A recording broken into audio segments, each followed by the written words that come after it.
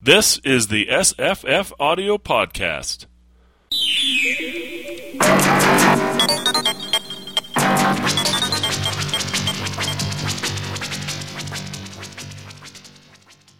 Hi, I'm Jesse. Hello, I'm Paul. Hi, I'm Misa.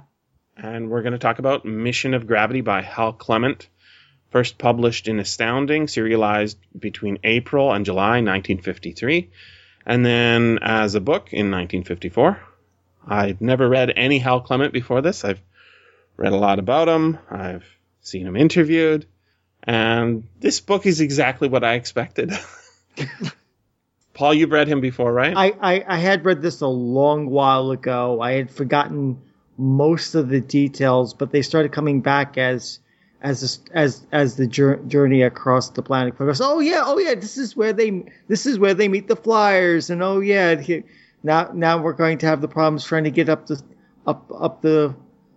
slope, and it all started coming back, and I started remembering all the connections this have, and how Niven kind of borrowed some of this for a little bit for Known Space and talked about it, and I got thinking about how the Mescalinites would be awesome co-explorers with humanity of the galaxy, because there are plenty of planets Mescalinites can live on that we can't.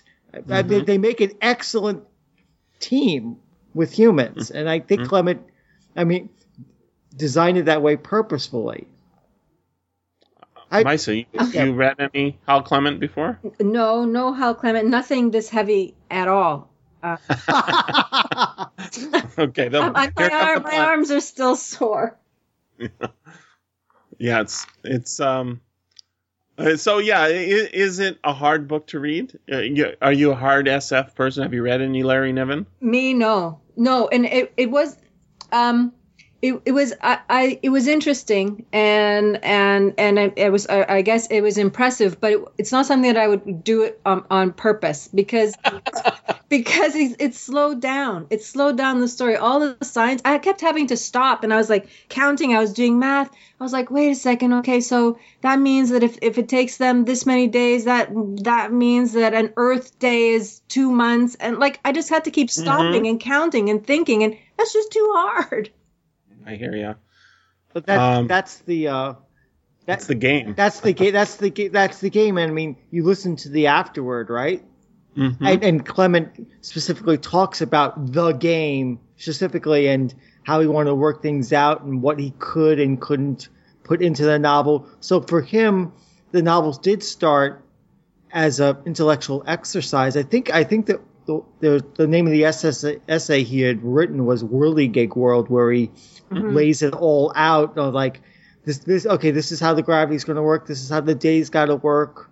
These are the conditions, and so I have to create a life form situation that can hold up to this. And so this is what I came up with, and voila. And so he basically started with the world and came up with the characters and situation from that world, which is kind of different than anything done these days. I mean, we're in a much more character-driven era of science fiction, where you have a character, and from the character you derive the world. Here, Clement decided, okay, I'm going to create this world, and then I'm going to create characters for it, and then a story will emerge, and so we did.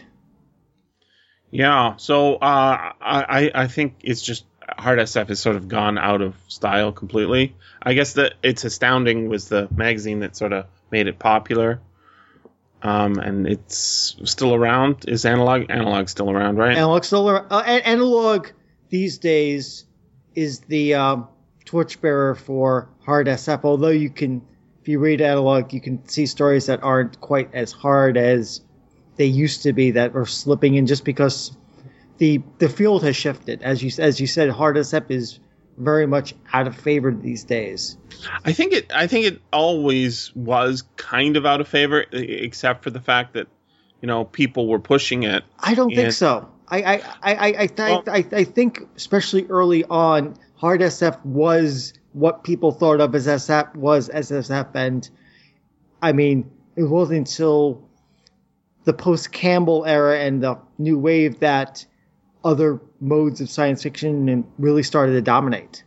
Yeah, so did you guys watch that episode of Prisoners of Gravity I tweeted at you? That was so fun. Loved it. Yeah, it's good, right? Did you see all 3 parts? I did, yes. Okay, good. Sadly, I still can't... Sadly, I'm having video problems on my computer, so now... Oh, that's too bad. Yeah. My Frankenstein, is dying. I don't know if have you seen the show Prisoners of Gravity? I've heard of it, but I've never actually seen it. So why don't you two talk about it for a bit? Okay. Well, I highly recommend it to you, Paul, when your computer's better or my new computer coming in a couple weeks. Good. It's a good name for the show. Yeah. Given the book is a Mission of Gravity, the show is Prisoners of Gravity. And that particular episode, I don't remember what the topic was. Well, but it has an interview with Hal Clement. And he talks about the world. There's a lot of Larry Niven on there as well. There's a lot of other hard SF writers, Benford and such.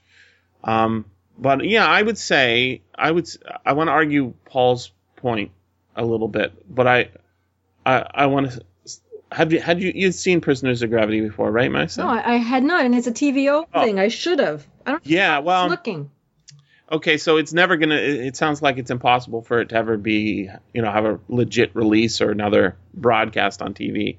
But the lady who uploaded those, some of those videos might be mine because I recorded it off of the local knowledge network. It's called, and sent her my videotapes. She's somewhere in Toronto.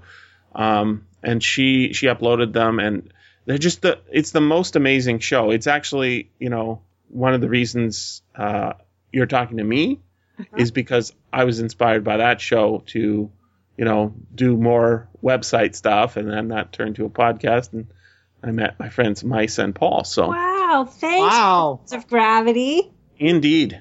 And it's a fun show. It's a funny show. It's a very clever show, and it's much more like a YouTube show than anything other you would see on television at that time. Mm-hmm. It's a whole bunch of clips edited together with a silly premise and a ridiculous set, right? I was so surprised they could get such high-name, serious-minded people to talk to him. Yeah. Considering what he was wearing and what he was doing. Well, it's actually it's a pretty clever trick. Yeah.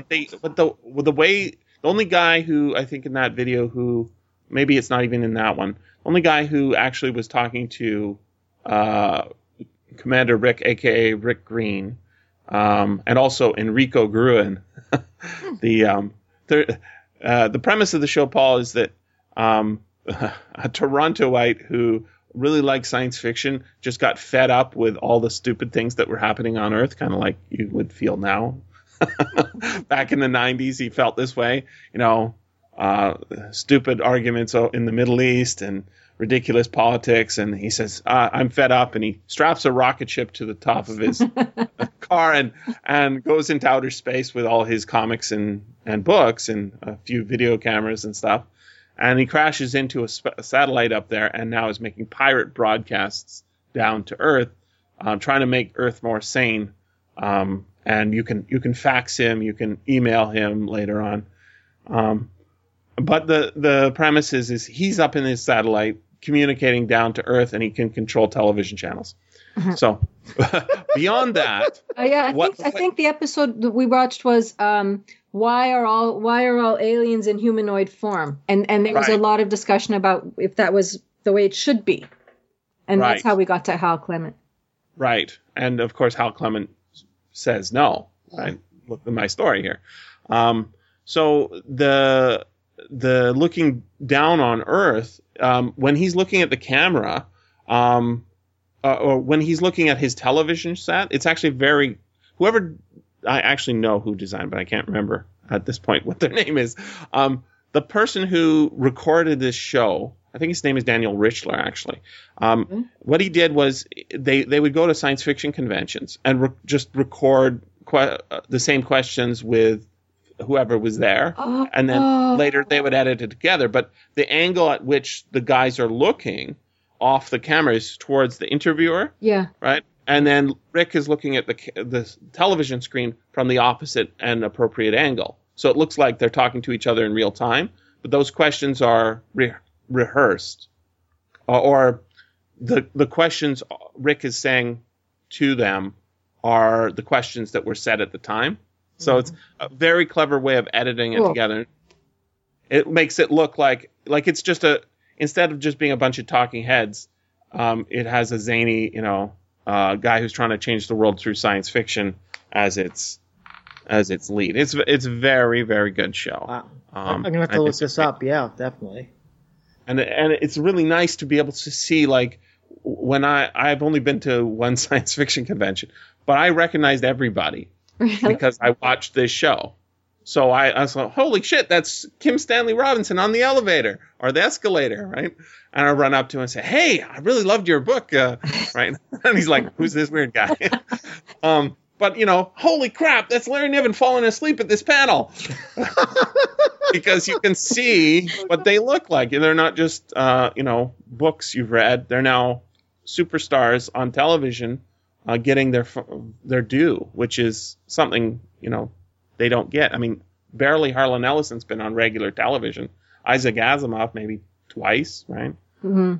When they land on the moon, they give Heinlein a minute. But I learned about most of my current favorite authors when they were, babies on that show. Garth Ennis is a baby on that show, and Neil Gaiman's so young when you see him on there. Oh, wow. So, is most of it uploaded? I don't know if most is the right word for it, because I think there's still a lot of missing episodes, but there's a substantial amount. Yeah. Oh, okay. And that was back uploaded in 2007. So I think that's why they had a limit on how much you could upload. Mm-hmm. For 10 minutes, I think was the maximum until they unrestricted it a few years ago. In any case, I just think it's appropriate to talk a bit about this show because it is about escaping the mundane reality of this world and thinking of those people down below. Maybe I'm going too deep on this, but Rick is the humans, right? Looking down at the earth and these foolish creatures who don't understand things. And that's what the premise of this book is too, right? I mean, it's not foolish as much as there's these people down on the planet that don't understand their world properly. Right, because the novel goes through a whole bit of the Mescalinites not understanding the shape of the world. They think it's a bowl, basically. Mm-hmm. And they have to be told, no, your world is just a elongated sphere, and that makes no sense. That's not what we see, and it's almost got almost like a fake Christopher Columbus sort of thing. Like, oh yeah.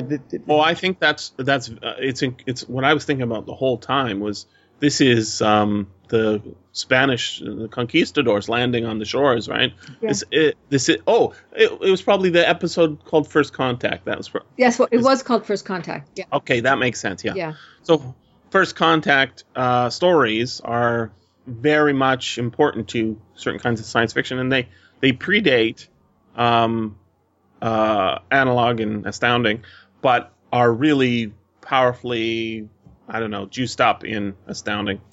But speaking of First Contact and all of that, and Columbus and all of this, did either of you strike you like, what about the Prime Directive? Mm-hmm. Mm-hmm. What Prime Directive? This is 1953. That's right, but so they gave Barlinan a 2,000-year crash course in science, and his purpose in doing this was so that he could be a pirate who would never have to pay tolls again and be in charge of a whole planet. Like, what have they done?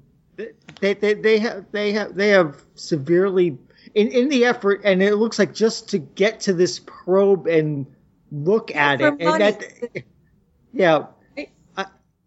I gotta wonder, now that I've listened to this again, I didn't think about this when I read it back in the day. So basically the humans go through all of this just and change Mescaline society and the world just so that the Mescalinites can get to this space probe and take some pictures for the humans.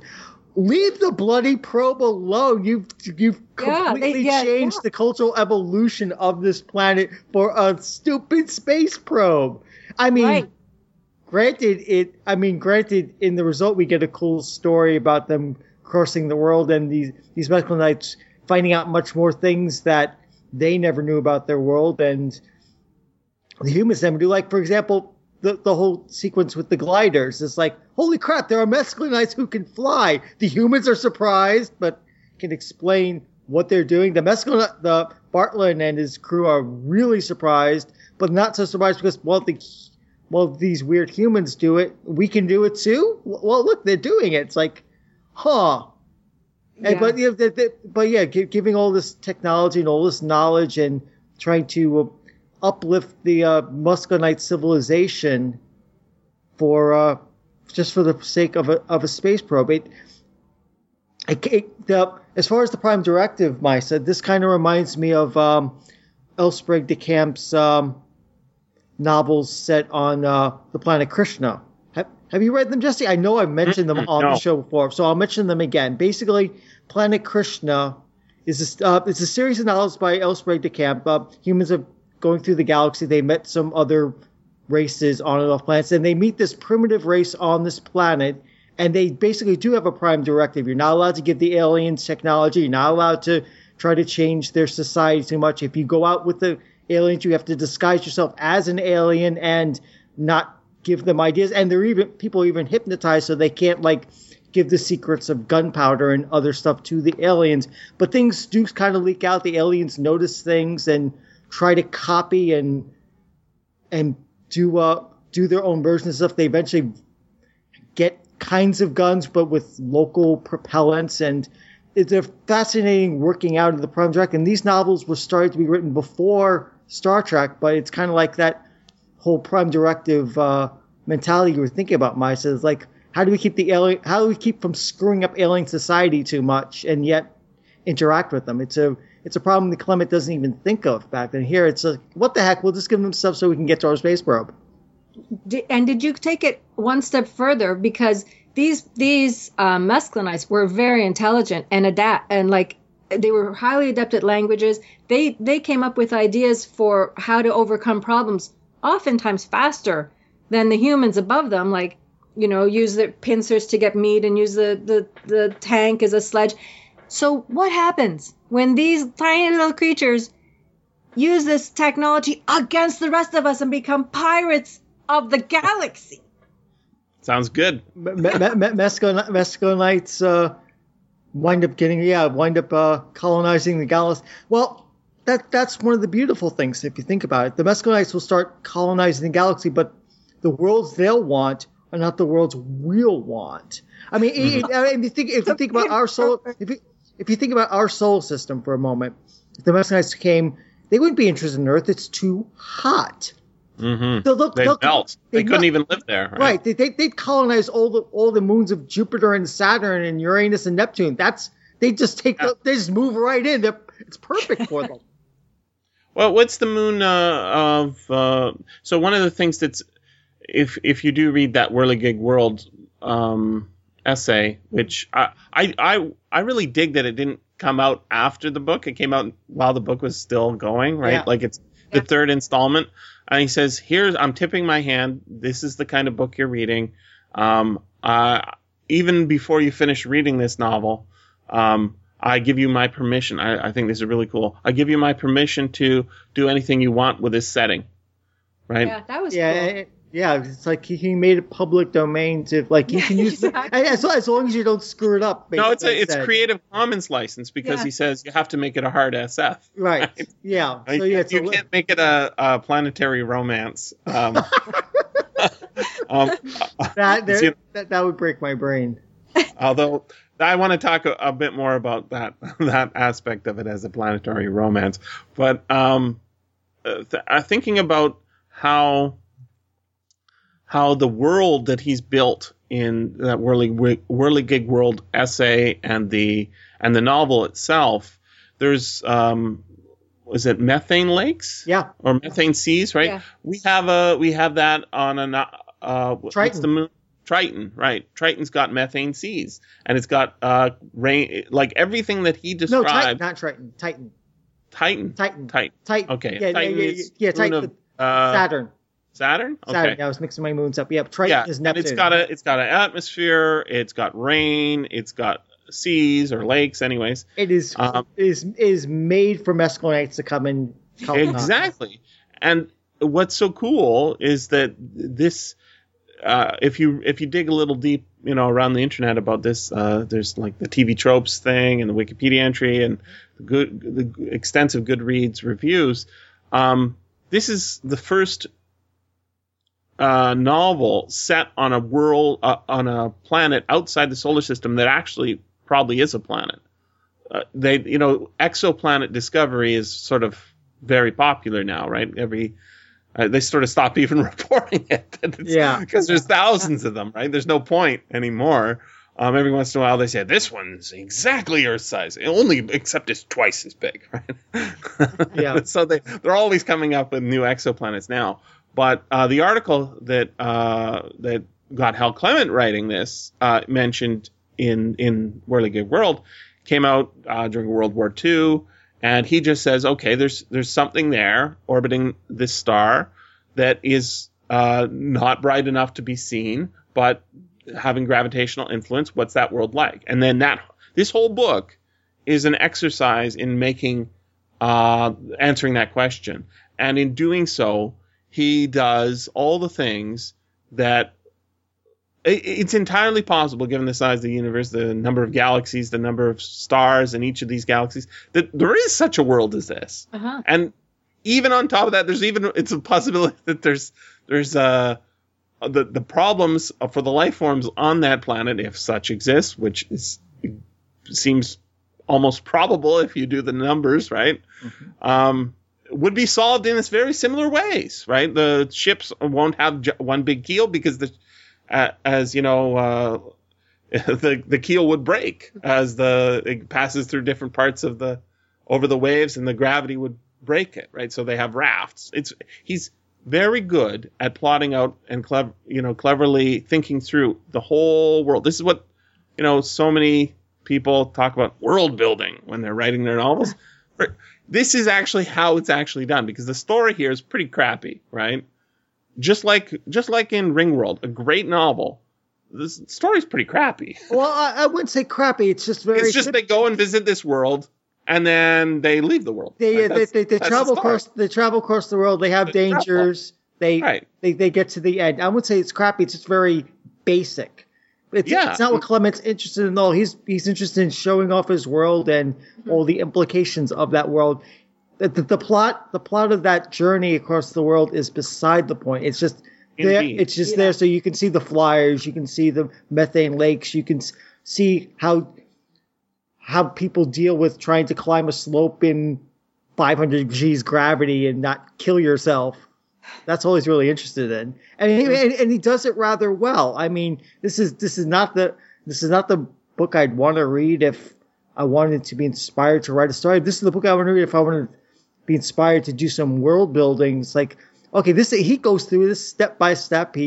There's lots of info dumping. I mean, this novel is infamous for the whole idea of info dumping, trying to explain scientific concepts, and maybe it's a little over heavy-handed, but he just works it out in such meticulous detail. I just have to go, damn, man. You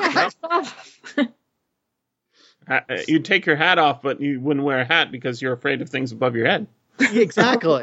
Right.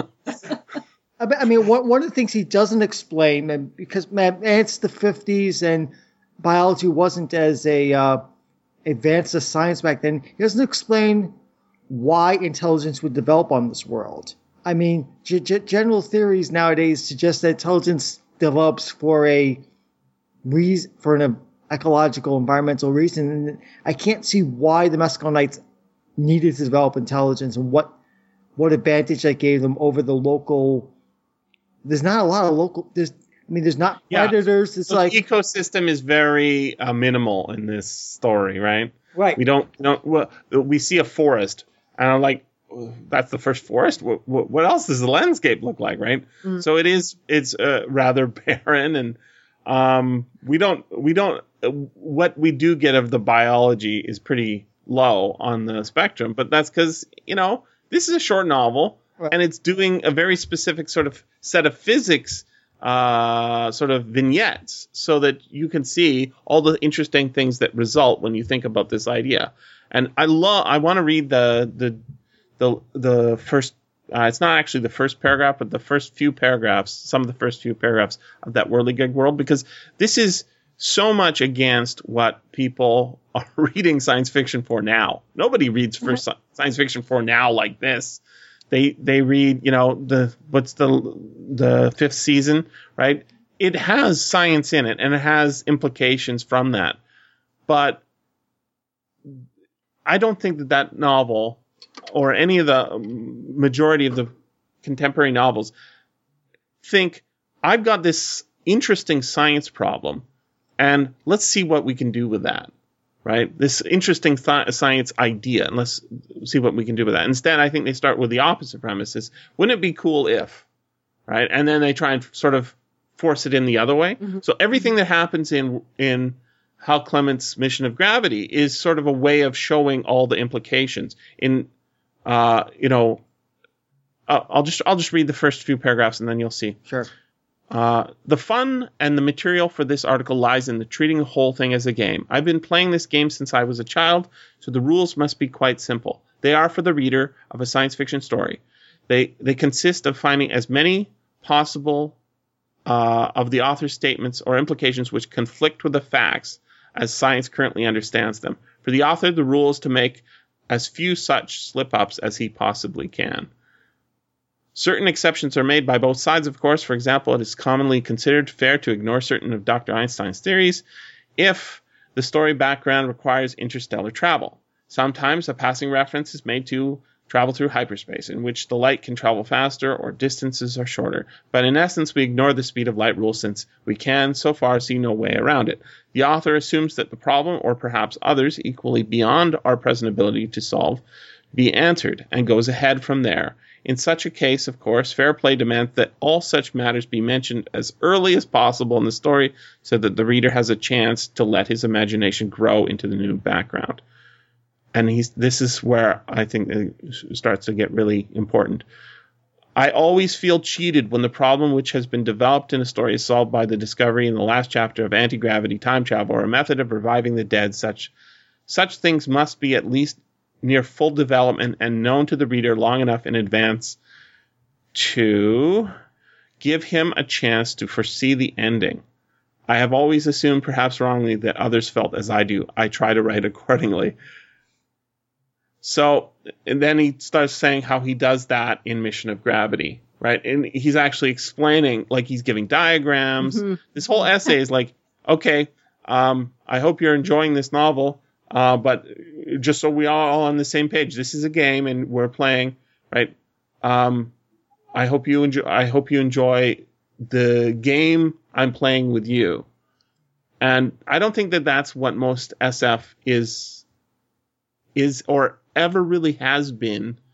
So Paul, something you said, I disagree, astounding, right? So I think we get a false picture of science fiction because of how important Astounding was. Mm-hmm. What I think Campbell did was really inflate a certain kind of hard SF at the time when, like, if you think of the conventions that came out of the 40s, 50s, 60s, right?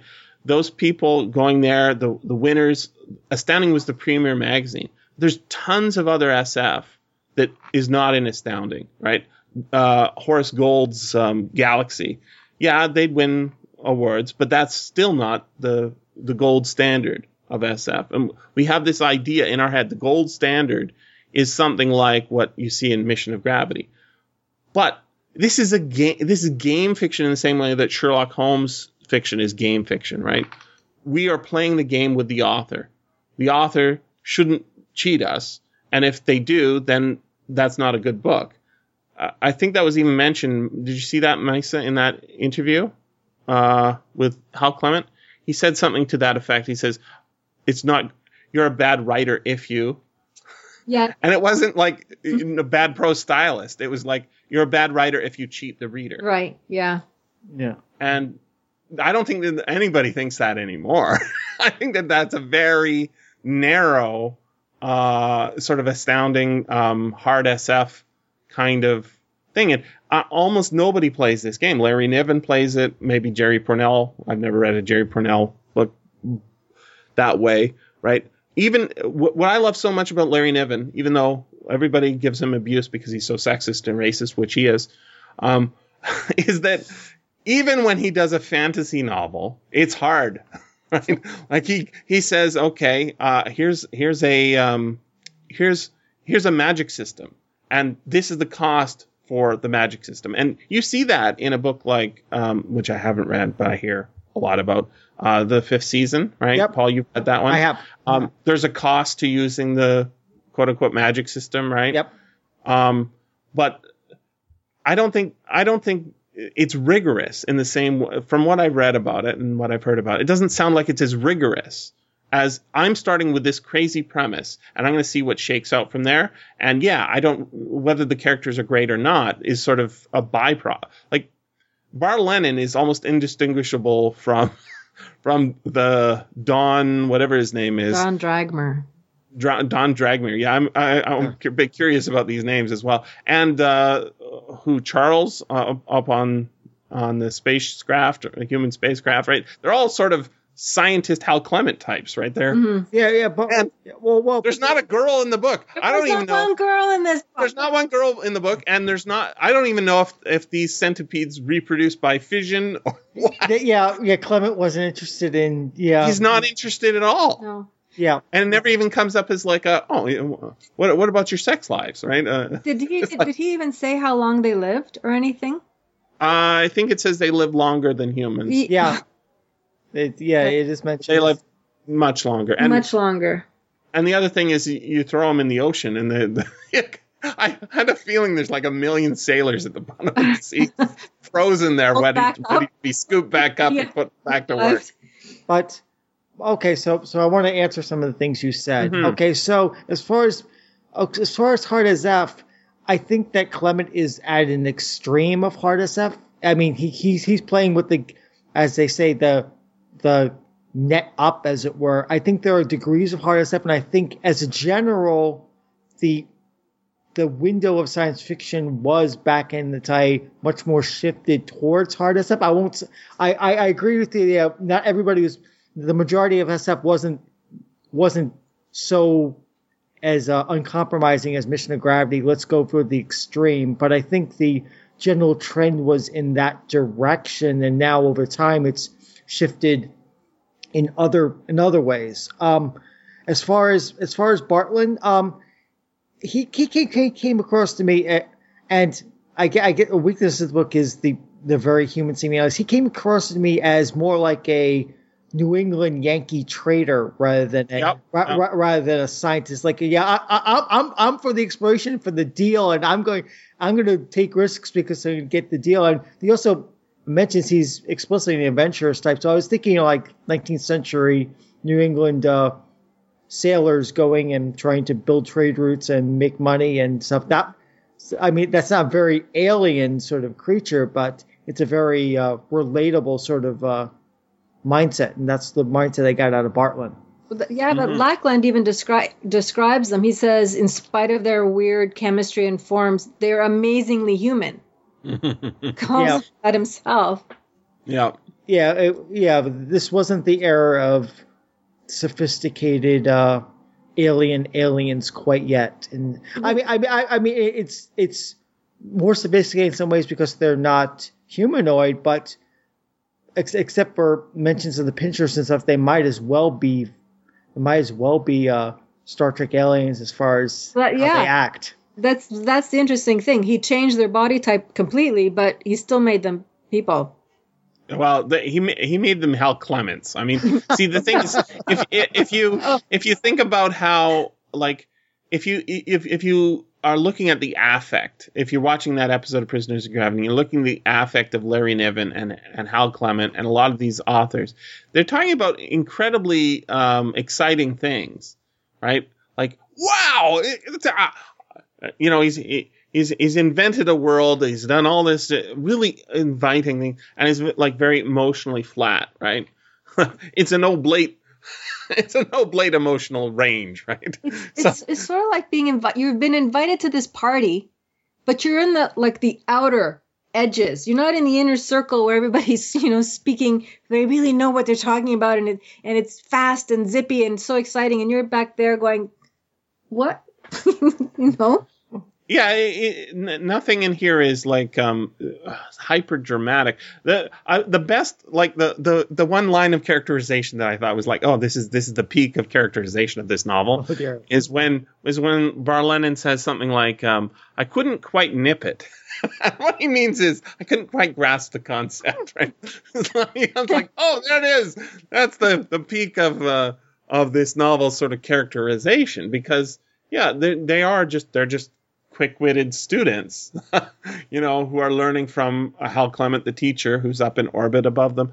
And what's missing that, of the negative things I could say about this book, which I don't think there are a lot, it's, I like this book. It's a fun game, right? Mm-hmm. But the negative things is, when I'm thinking about Cortez or whoever, coming to the Americas and dealing with the natives, is that the natives typically have a hell of a lot more shit going on of their own that they are interrupted by, and like, how can I exploit this sort of this weird guy who's just showed up to fight my enemies?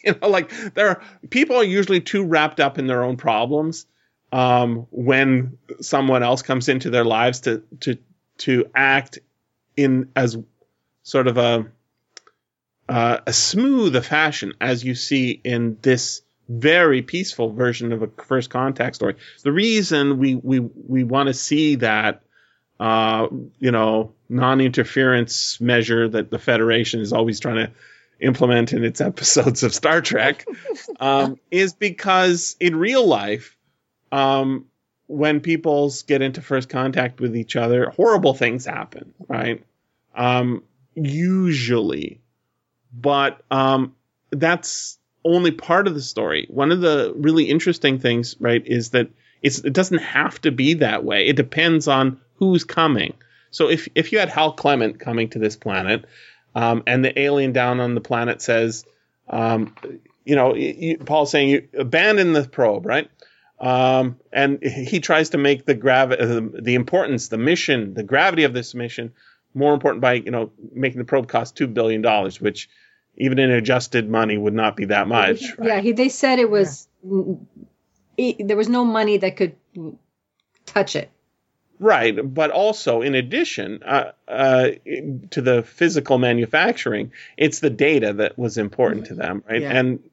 And we do spend a lot of money on science, and I think that's important. So if you had a scientist whose goal is not to, savagely strip mine this planet, it seems kind of hyper arrogant to do the opposite and say, let's minimize contact, and not, as Barlennon assumes, or at least at one point assumes, that they're hiding information, because that is also kind of way of increasing cultural conflict. So what I like in chapter 19, what happens is Barlennon says, just so you know, we're not actually going to do what you said, we're renegotiating, right? Mm-hmm.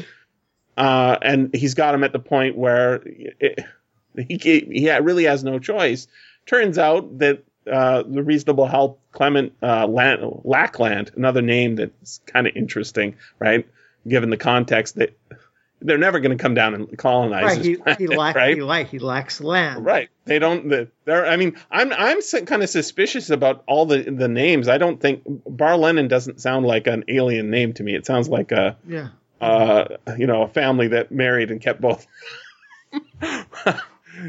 both names. And what's the Don Draconis or whatever it is. Again, another name. It doesn't sound like an alien name. So in the pre-negotiation, before the novel starts, when the actual very first part of the first contact happened, I think these names were assigned, sort of, right? Even maybe Lackland and Charles and all that sort of thing could have been assigned, because it really shows it doesn't matter. He's not spending all his time making up like Tolkien. Tolkien does the same thing, right?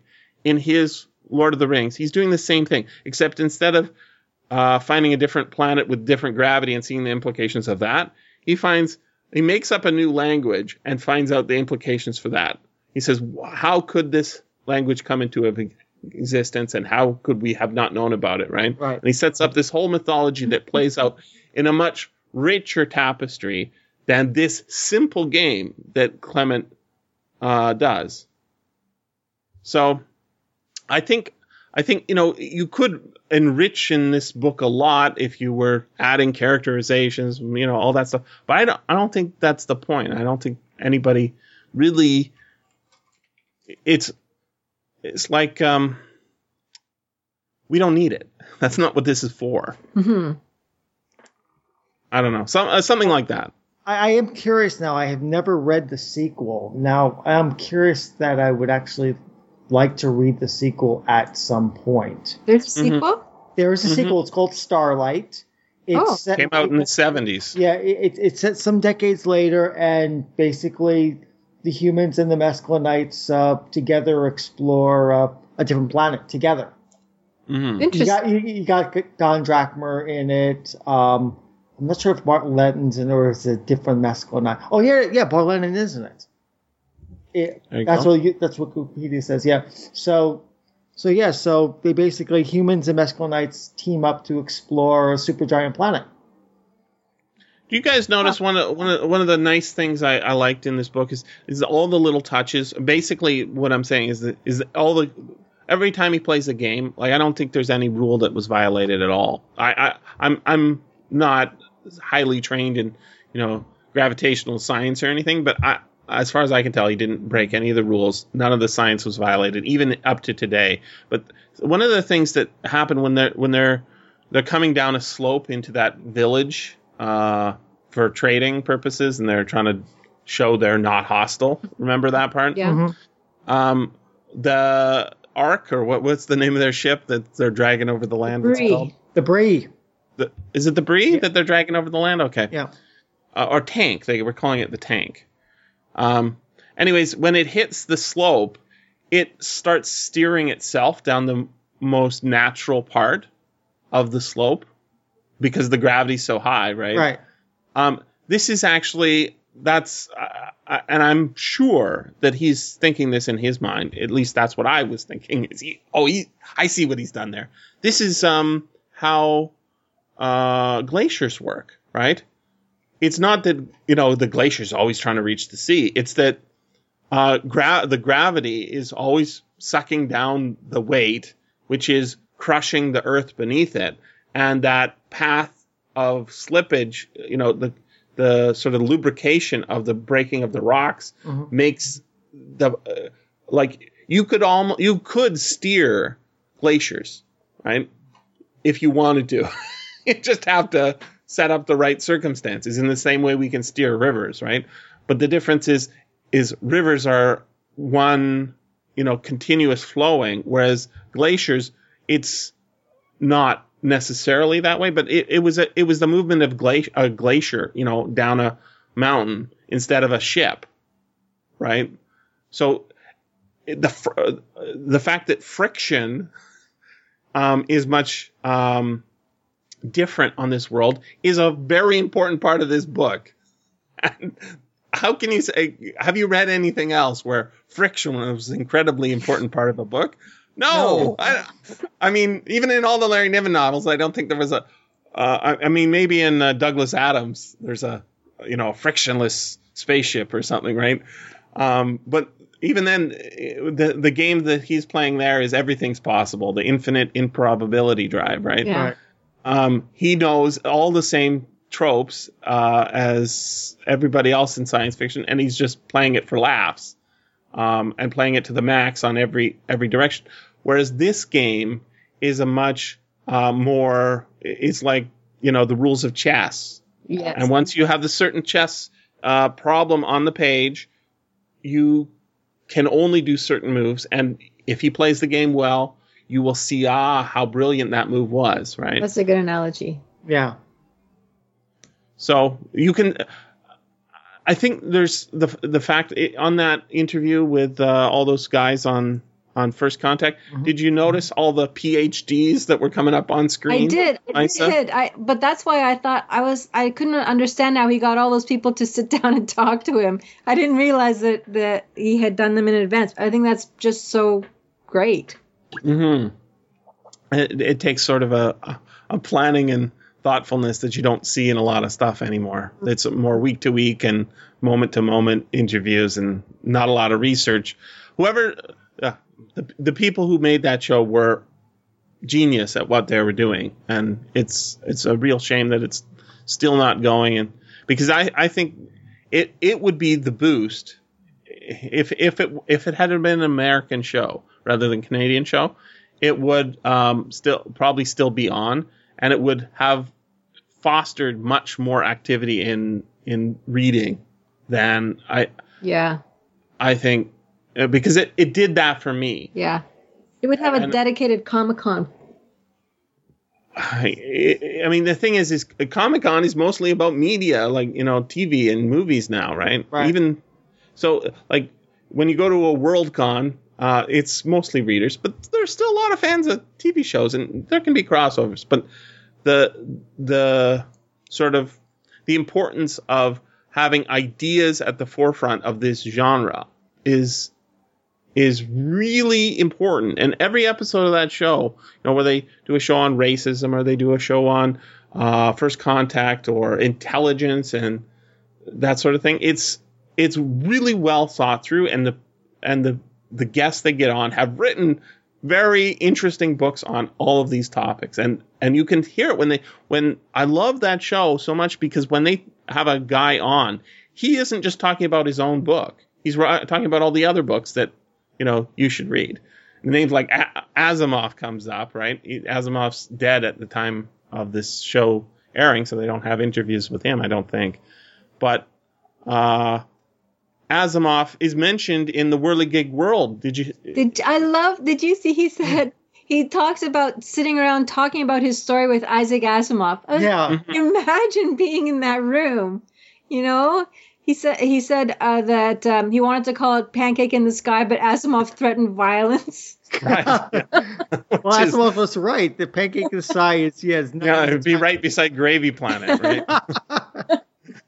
And the fact that they spent a pleasant evening trying to find materials from which the atmosphere could precipitate and turn to a liquid in an orbit this far away from a primary star, like the fact that is how they spent their evening, that is a much more this is much more interesting kind of I don't know, coffee table talk than, whatever presidential candidate is making whatever noises today. Or the Kardashians, or indeed. And so, yeah, this stuff is an acquired taste. That's the great game that you're talking about. I think it is, right? And we get to play it a little bit when we read it, right? We are anticipating in our own minds the problems that come in. So I used to think, prime directives makes a lot of sense, but not all contacts that we hear about. Not all contacts in history were like that, right? Most aren't. Yeah. Well, there are a lot of horrible ones, right? I just read one the other day about the first contact between the Americans in 1792 and the Japanese. They didn't actually go ashore.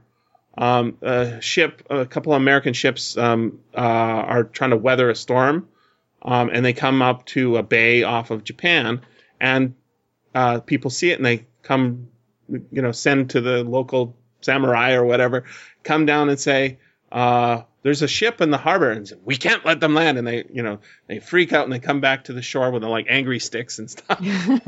And then they row a little kid out there to see, to sort of pass the message along, and they can't communicate.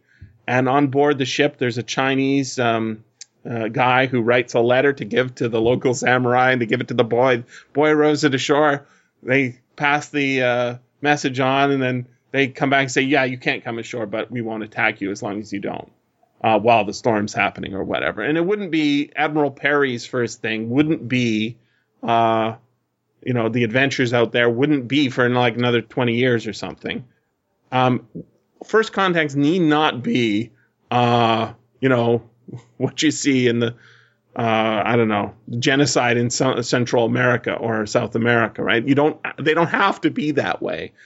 And so it makes sense when you have sort of this imperialistic thing happening all over the world in the time of the Cold War in the 1960s, right? When you're getting involved in Vietnam and trying to overturn the governments of Cuba and Central America and South America and Iran and all these things going on, to say maybe we should have a more modest foreign policy, right? But on the other hand, like if you think of I used to think of the history of British Columbia, where I'm from, as being incredibly boring. And it actually isn't incredibly boring. It's just there's not a lot of death. There's almost nobody getting killed. Nobody gets killed in anger because the people who come here aren't here to conquer. The first ones who come, they're here to trade. So they set up a fort and they put up walls so that people don't steal their stuff. But they're trading and they aren't, there's a ban on enforcing people to become Christian in order to trade, or it's super peaceful. And then, some governmental change happens in the East, and the Hudson's Bay Company is sold to Canada, and Canada has completely different policy, and then troubles really start. Right, that's when people start, getting sent to residential schools and having their culture destroyed. Right, having land stolen, and it need not be terrible. It need not be. But remember, he set a precedent here. Like, these people are not all peaceful. They've got the rock rollers who roll you down if you come to their territory, and the other people throw spears. And Berlinen. He does say, I don't want to ever pay tolls again. I want to be in charge of all the lands. Like, he says it. Yeah. Mm-hmm. So they really will change the balance on the planet. But he's going to be a benevolent scientific dictator, right? like if Hal Clement was running American foreign policy, I don't see it as being sort of horrible. I would see it as much calmer and boring. Yeah. Right? What's more technocrat? Yeah. Yeah, I mean, if you're not a superpower trying to flex its muscles all the time everywhere, you don't say, those damn Venezuelans are always trying to conquer the world. They're just trying to run their own country, and they got their own stuff going on. So if you only think, I think of Star Trek as a medicine for what's wrong in the States. Right? Is the imperialism gone crazy? That it can't even be acknowledged as imperialism, and it makes sense. But I used to think, that made sense. But now I think, if we are past that, you don't have to. I mean, it's kind of worse not to share this knowledge with those people, don't you think? No, I do. But hopefully they would share it with the land, the whole. It all will come out in the end. It always does, right? Planet. Yeah, uplift the entire higher world, not just one piece. This kind of reminds me. Now you were talking about Jerry Parnell in his Empire of Man series. Basically, the premise is humanity spread out, formed an empire. It collapsed, and then from one of the planets, it started spreading out again, but they're coming across all these human planets at different technological levels, and it's King David's spaceship. I had to think of the planet. So in King David's spaceship, the space empire comes across this planet. They're roughly just before early 1900s technology, and they realize that this star empire is going to overwhelm them. So they go on a crash mission to try to basically build spaceships. And to do that, they wind up going on a trading planet to an even more primitive human planet where technology has gone all the way back to the Middle Ages. So and they start mucking around with the culture and the countries there just as they're being mucked around by the Star Empire. So this is like one's mucking around the other and they're mucking. So it's daisy chain down of cultural change and messing with local planets in a chain of from empire to planet to primitive planet. Have you read Needle? That's the other one that they mention him being famous for, and I've heard of it as well. I've not read Needle. Sounds interesting. It's postulates a alien life form, non-hostile, which can live inside the human body. Oh yeah, that's one of his early ones. Yeah, it's his first novel, I think. Yep, The Hunter, an alien life form. When not inside another being resembling a 4-pound green jellyfish with the ability to live in symbiosis with and within another creature, is in hot pursuit of another of his kind. Both crash the ships into Earth, and both survive the crashes. Interesting. So basically, the two aliens wind up getting into humans, and basically, one's chasing the other, basically. Through the human? That's interesting. Yeah. Mm-hmm. That kind of makes me think of I could see now, especially how Niven was really influenced by Hal Clement. You have his world Jinx, which is a very oblong planet, and now this kind of reminds me of with the symbiosis. With that, it reminds me of World of Batabs, where you have that alien basically mind imprint upon the human, so the human has kind of like the alien's mind riding in with him. Yeah, there was another. I mean, Niven is, I think he's not well regarded because of the sexism, racism thing, but he's a brilliant mind for this game. This game of hard SF. You mentioned the Ringworld before, yeah. I did, yeah, and I'm trying to remember the name. There's one of his first short stories, Neutron Star. That's it. Yep. That one. It's basically it's a game of thinking about gravity, right? There's a spaceship. It's passed through a solar system. The shell of the spaceship is indestructible, right? It's got this material that's indestructible, which is fun, and he uses it in his other books. Yep, General Products Hull #1. Right, and the crew's dead. What happened to the crew, right? And I think Beowulf Schaefer is the character who comes in, investigates, and he leads the reader through this, and then at the end of the story, we understand. Oh, it was the tides of this world. The fact that at one point, one position a few feet away from another position, the differential gravity would just pull anybody inside that spaceship apart. Yep. Just the fact that if you've got as much gravity as a neutron star has, and you pass close enough to it, you will be torn apart, even just like standing next to it, because the difference between one position and another position is not even the position of you sort of falling towards it. It's like being pulled at different rates. Yeah. Right? Neil deGrasse Tyson later called that spaghettiification. Right. But he used to talk about black holes, but the same principle. Right. Or Misa, you should. I should send you a link to this. It's a really great story, and it was adapted into an excellent episode of The Twilight Zone. Mm-hmm. There's a story called Inconstant Moon. Oh yeah. This is I love the fact that Larry Niven writes a really nice love story. Everybody thinks how sexist he is. It's a really nice love story. This guy, he's feeling romantic. He looks out at the moon and he says, "Oh, that's not good." He sees the moon is too bright. Oh. And then he figures out that he better go get a girlfriend or his girlfriend and spend the best night of his life together with her, maybe telling her or not telling her whether she is going to die by morning. And you say, that's awesome, right? The fact that you can look up at the moon and say, uh-oh, we're all going to die. Not because of what's happening on the moon, but because of how bright the moon is. Reflected light, yep. The reflected light of a star that's either going nova or going. I believe the star is flaring. It's high flaring, yeah. Well, no, but it turns out that it's flaring. He thought it was going nova or something to that effect, right? Yeah. So he thought the Earth was going to be completely destroyed. But at the end of the story, the good news is it's only in the apocalypse. It's not the end of the world. Yeah. It's like, I believe the line is, I wondered if our children were going to colonize Europe, Africa, and Asia. It's because the side of the Earth that's on side of the Earth had been fried. Fried, right? yeah. Yeah.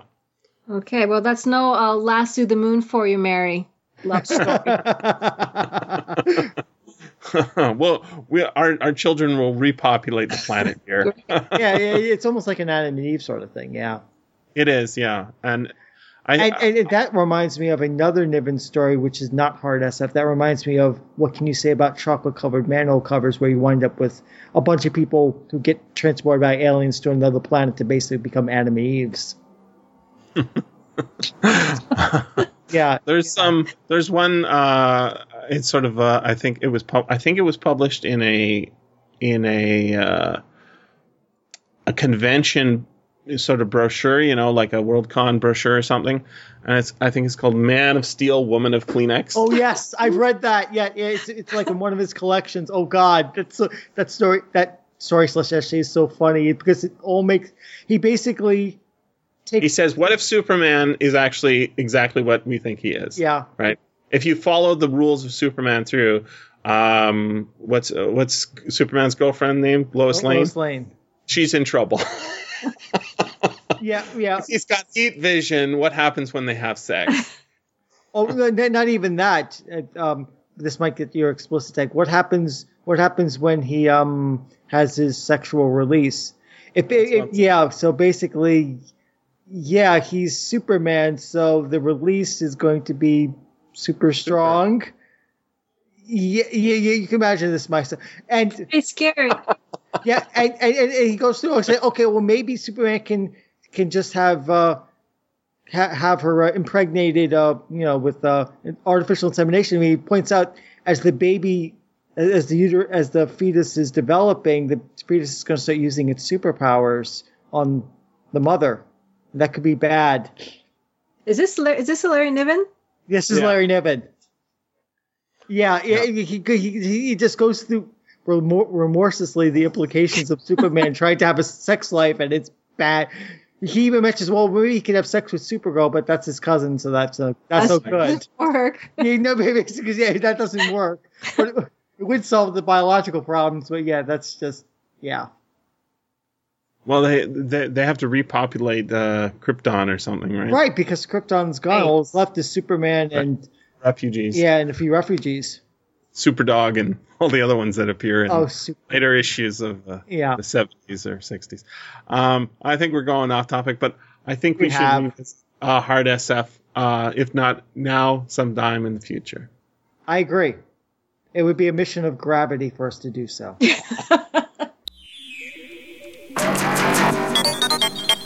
This has been the SFF Audio Podcast. Please join us at www.sffaudio.com.